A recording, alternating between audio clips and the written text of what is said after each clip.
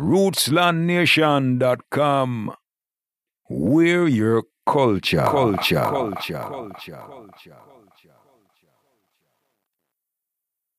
Henry K. Productions. Because righteousness govern the world. Broadcasting live and direct from the rolling red hills on the outskirts of Kingston, Jamaica. From a magical place at the intersection of words, sound, and power. The red light is on. Your dial is set. The frequency in tune to the Rootsland podcast. Stories that are music to your ears.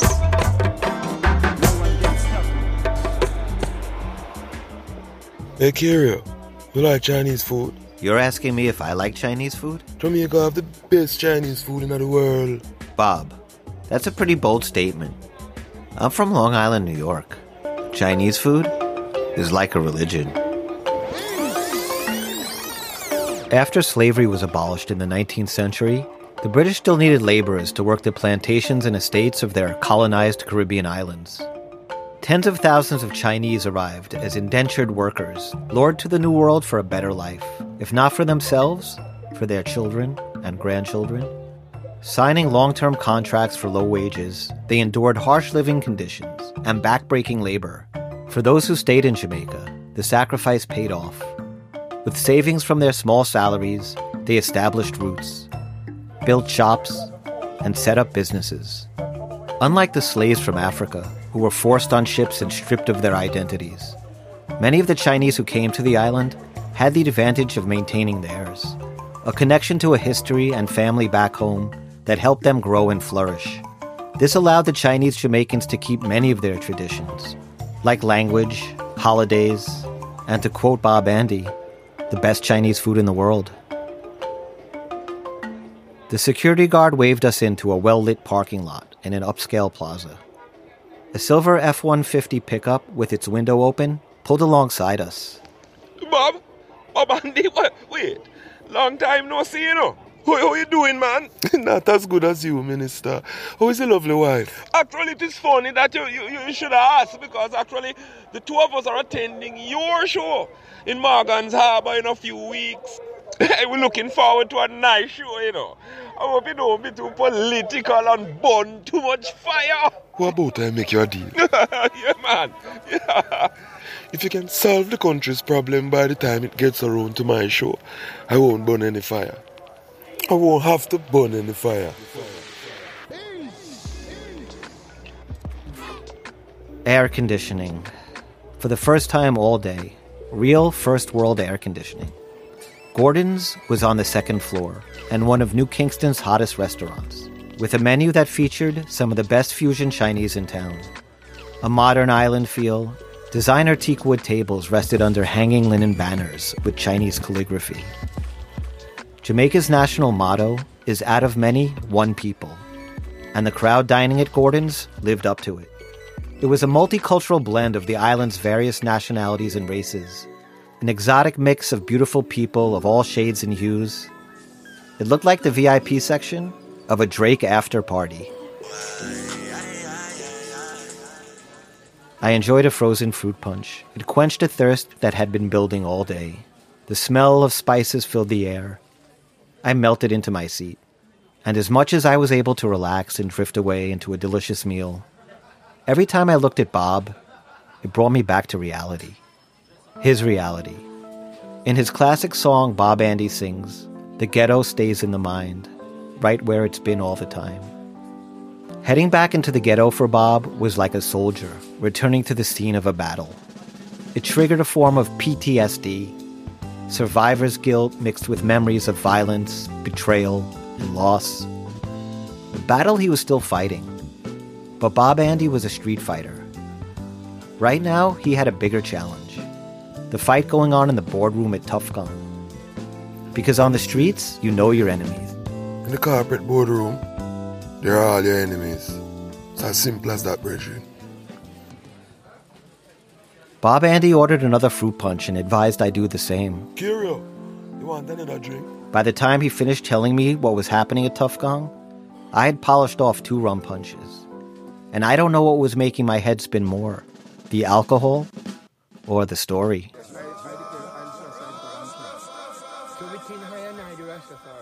On May 11th, 1981, the mighty tough gong Robert Nesta Marley lost his fight with cancer, surrounded by his loved ones in a Miami hospital. In his last year alive, Bob Marley went from performing sold-out shows at Madison Square Garden in New York City to clinging to life at a cold Bavarian clinic thousands of miles away from his home. And by all accounts, Bob fought with everything he had to stay alive. He underwent experimental treatments, which included restrictive diets his mother called starvation, and therapies described as physical and emotional torture.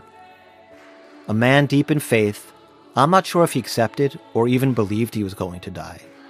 But Bob Marley, who came from nothing, who grew up in a slum that was bulldozed by the government to become one of the wealthiest singers in the world, died without leaving a will for his wife and children. A decision that would throw his family into turmoil and begin a protracted legal battle with more twists and turns than a John Grisham novel. Yeah, so I heard people say. The events surrounding Bob's cancer diagnosis, treatment, and death have been the subject of endless conspiracy theories. Everything from CIA assassination plots to Nazi doctors and voodoo curses. All I know is on that misty Miami day, the world lost a voice that stood up for the oppressed, that fought for the dignity of men, and inspired generations from all over the world to be better people, to wake up and live.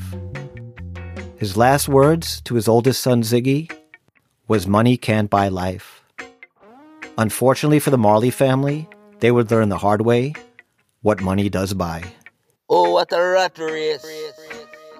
The cramped hospital room in Miami was a long way from the Trenchtown streets where Rita Marley fell in love with Bob all those years ago. Now she was alone with her children, and the sharks were circling. Bob had an entourage of musicians, friends, lawyers, all sorts of hanger-ons. Some looked to him for guidance, some for inspiration, and frankly, some just for money. On last year's list of Forbes magazine's wealthiest dead celebrities, the singers whose estates earned the most money were Michael Jackson, Elvis Presley, and Bob Marley, who came in ahead of John Lennon, George Harrison, and Prince. He was a one-man cottage industry that supported hundreds of people through his tough gong music and his world tours, not to mention his generosity to the less fortunate that would line up every day at his home on Hope Road to get help from the skipper, as they called him. Now everyone had advice from Mrs. Marley. They were staking claims, plotting their angles, and throwing the estate into further disarray, adding insult to injury. 7 other children came forward claiming that Bob was their father, all from different mothers. Well, man to man is so unjust. You don't know who to trust, you know? Choo-choo.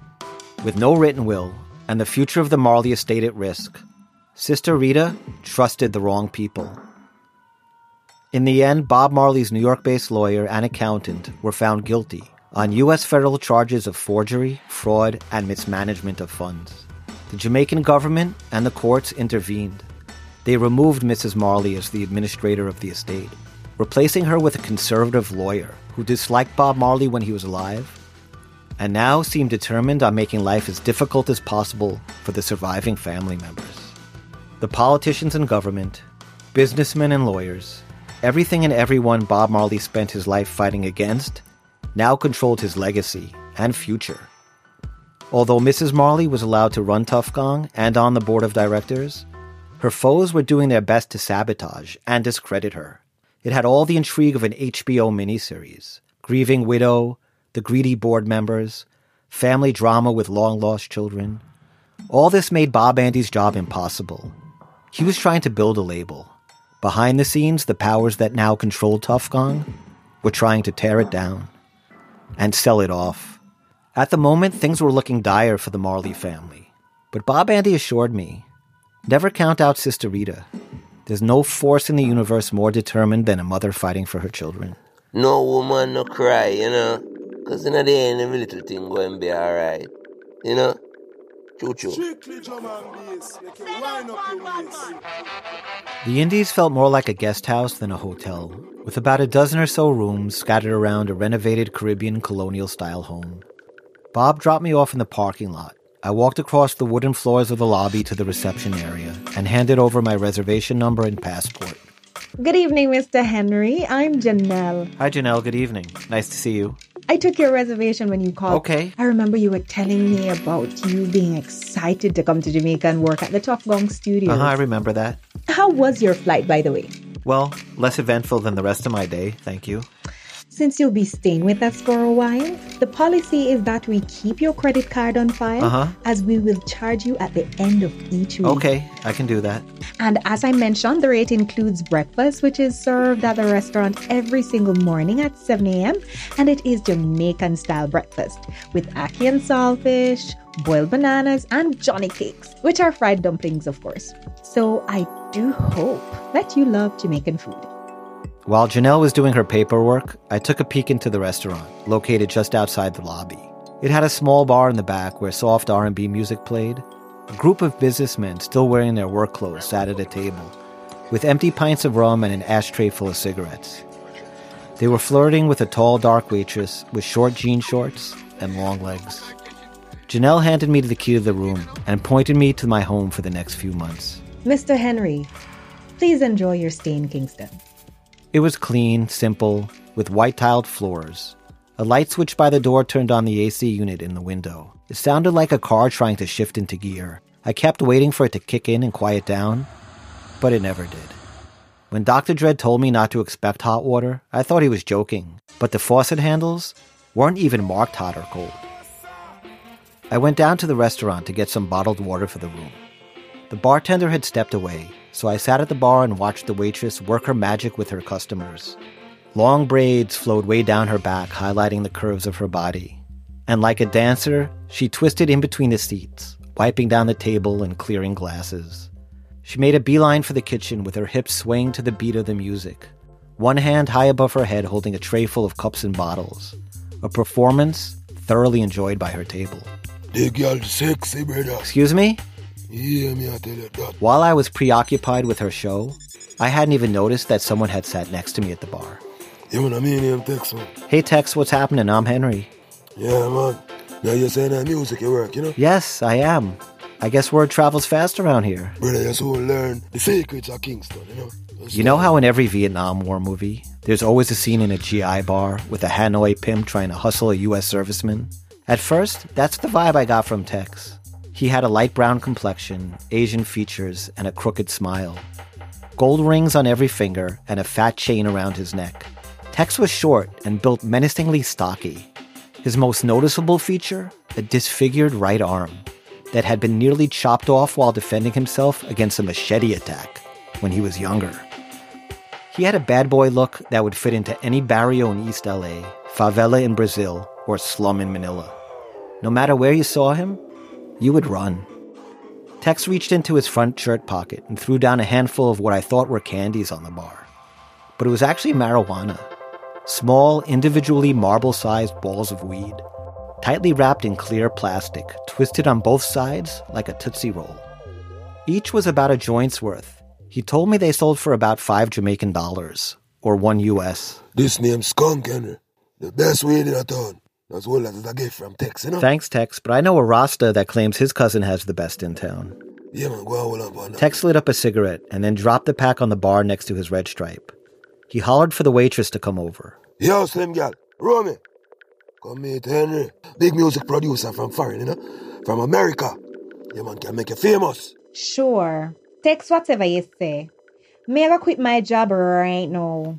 Bumbuckler, the girl are easy. Hello? Henry? Yeah, that's me. I'm Romy. Nice to meet you. Hi, Romy. It's a pleasure. It's true for real what them say? Well, that depends what they say. You in Jamaica for working on music? Well. Yeah, I'm trying music. I'm gonna give it a go. You must give me a listen sometime. Okay. I can't sing, you know. I can sing and like a DJ too. Sing and DJ, double threat. Alright, listen. Me's a girl, man, no fight over, man. Don't my sound good. Not sure. Alright, what else you have? Me have a sexy body, sexy, but me have a sexy. Don't my sound good. Well, you know, maybe I'm not the best judge. Dancehall really isn't my thing. How you mean dancehall not your thing? You're too out of touch, man. And what, you're gonna put me in touch? Dancehall music on the road. You soon see for yourself. Anyway, it's still not my thing. Anyways. Romy went back to her table. Tex took a big gulp of his red stripe beer and then sprung from his bar stool. Kanecho. Yo, Japanese girl. Kiko, Nico, you come over to bar, man. You ready to head out? Tex introduced me to a group of Japanese reggae fans that strolled into the bar. They were in town on vacation. The guys decked out in American-style hip-hop gear, baggy jeans and oversized tees. The girls in Kingston's latest dancehall trends. They were pretty revealing outfits. Tex spoke to them, slow and deliberate. He added a Japanese inflection to his thick Jamaican accent, if somehow that made them understand him better. When they responded to him, I was surprised to hear it was not in broken English as I expected. It was in Jamaican patois. I knew from Ross Records that the Japanese were some of the biggest consumers of reggae music. It was an obsession that began, like the rest of the world in the 70s, with Bob Marley.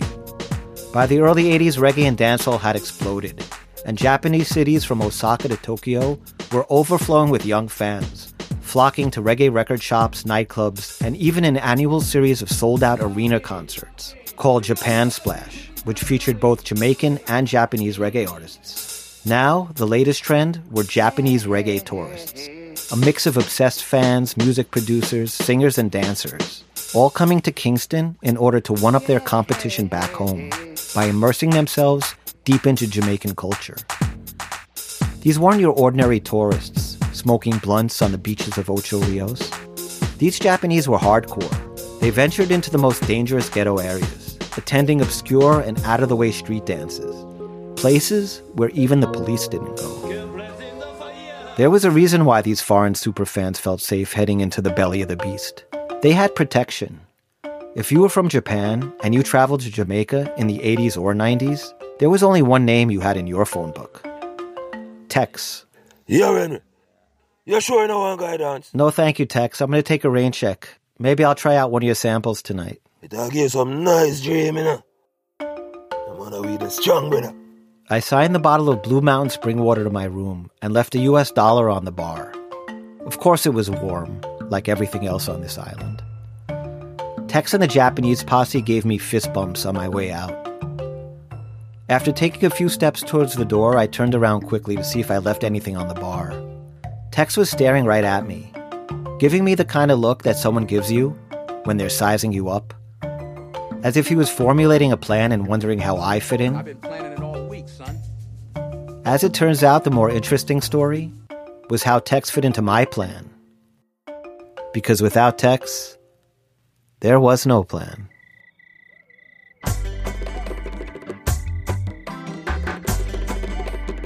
Rootsland Podcast is produced by Henry K in association with Vice Box Studios. Make sure that them click the link below, you know. Make sure you click the link below. Like, share, and subscribe. So join the Roots Gang and Rootsland. Yes, Rasta. I tell you. Choo-choo. Don't worry about a thing, cause every little thing is going to be alright.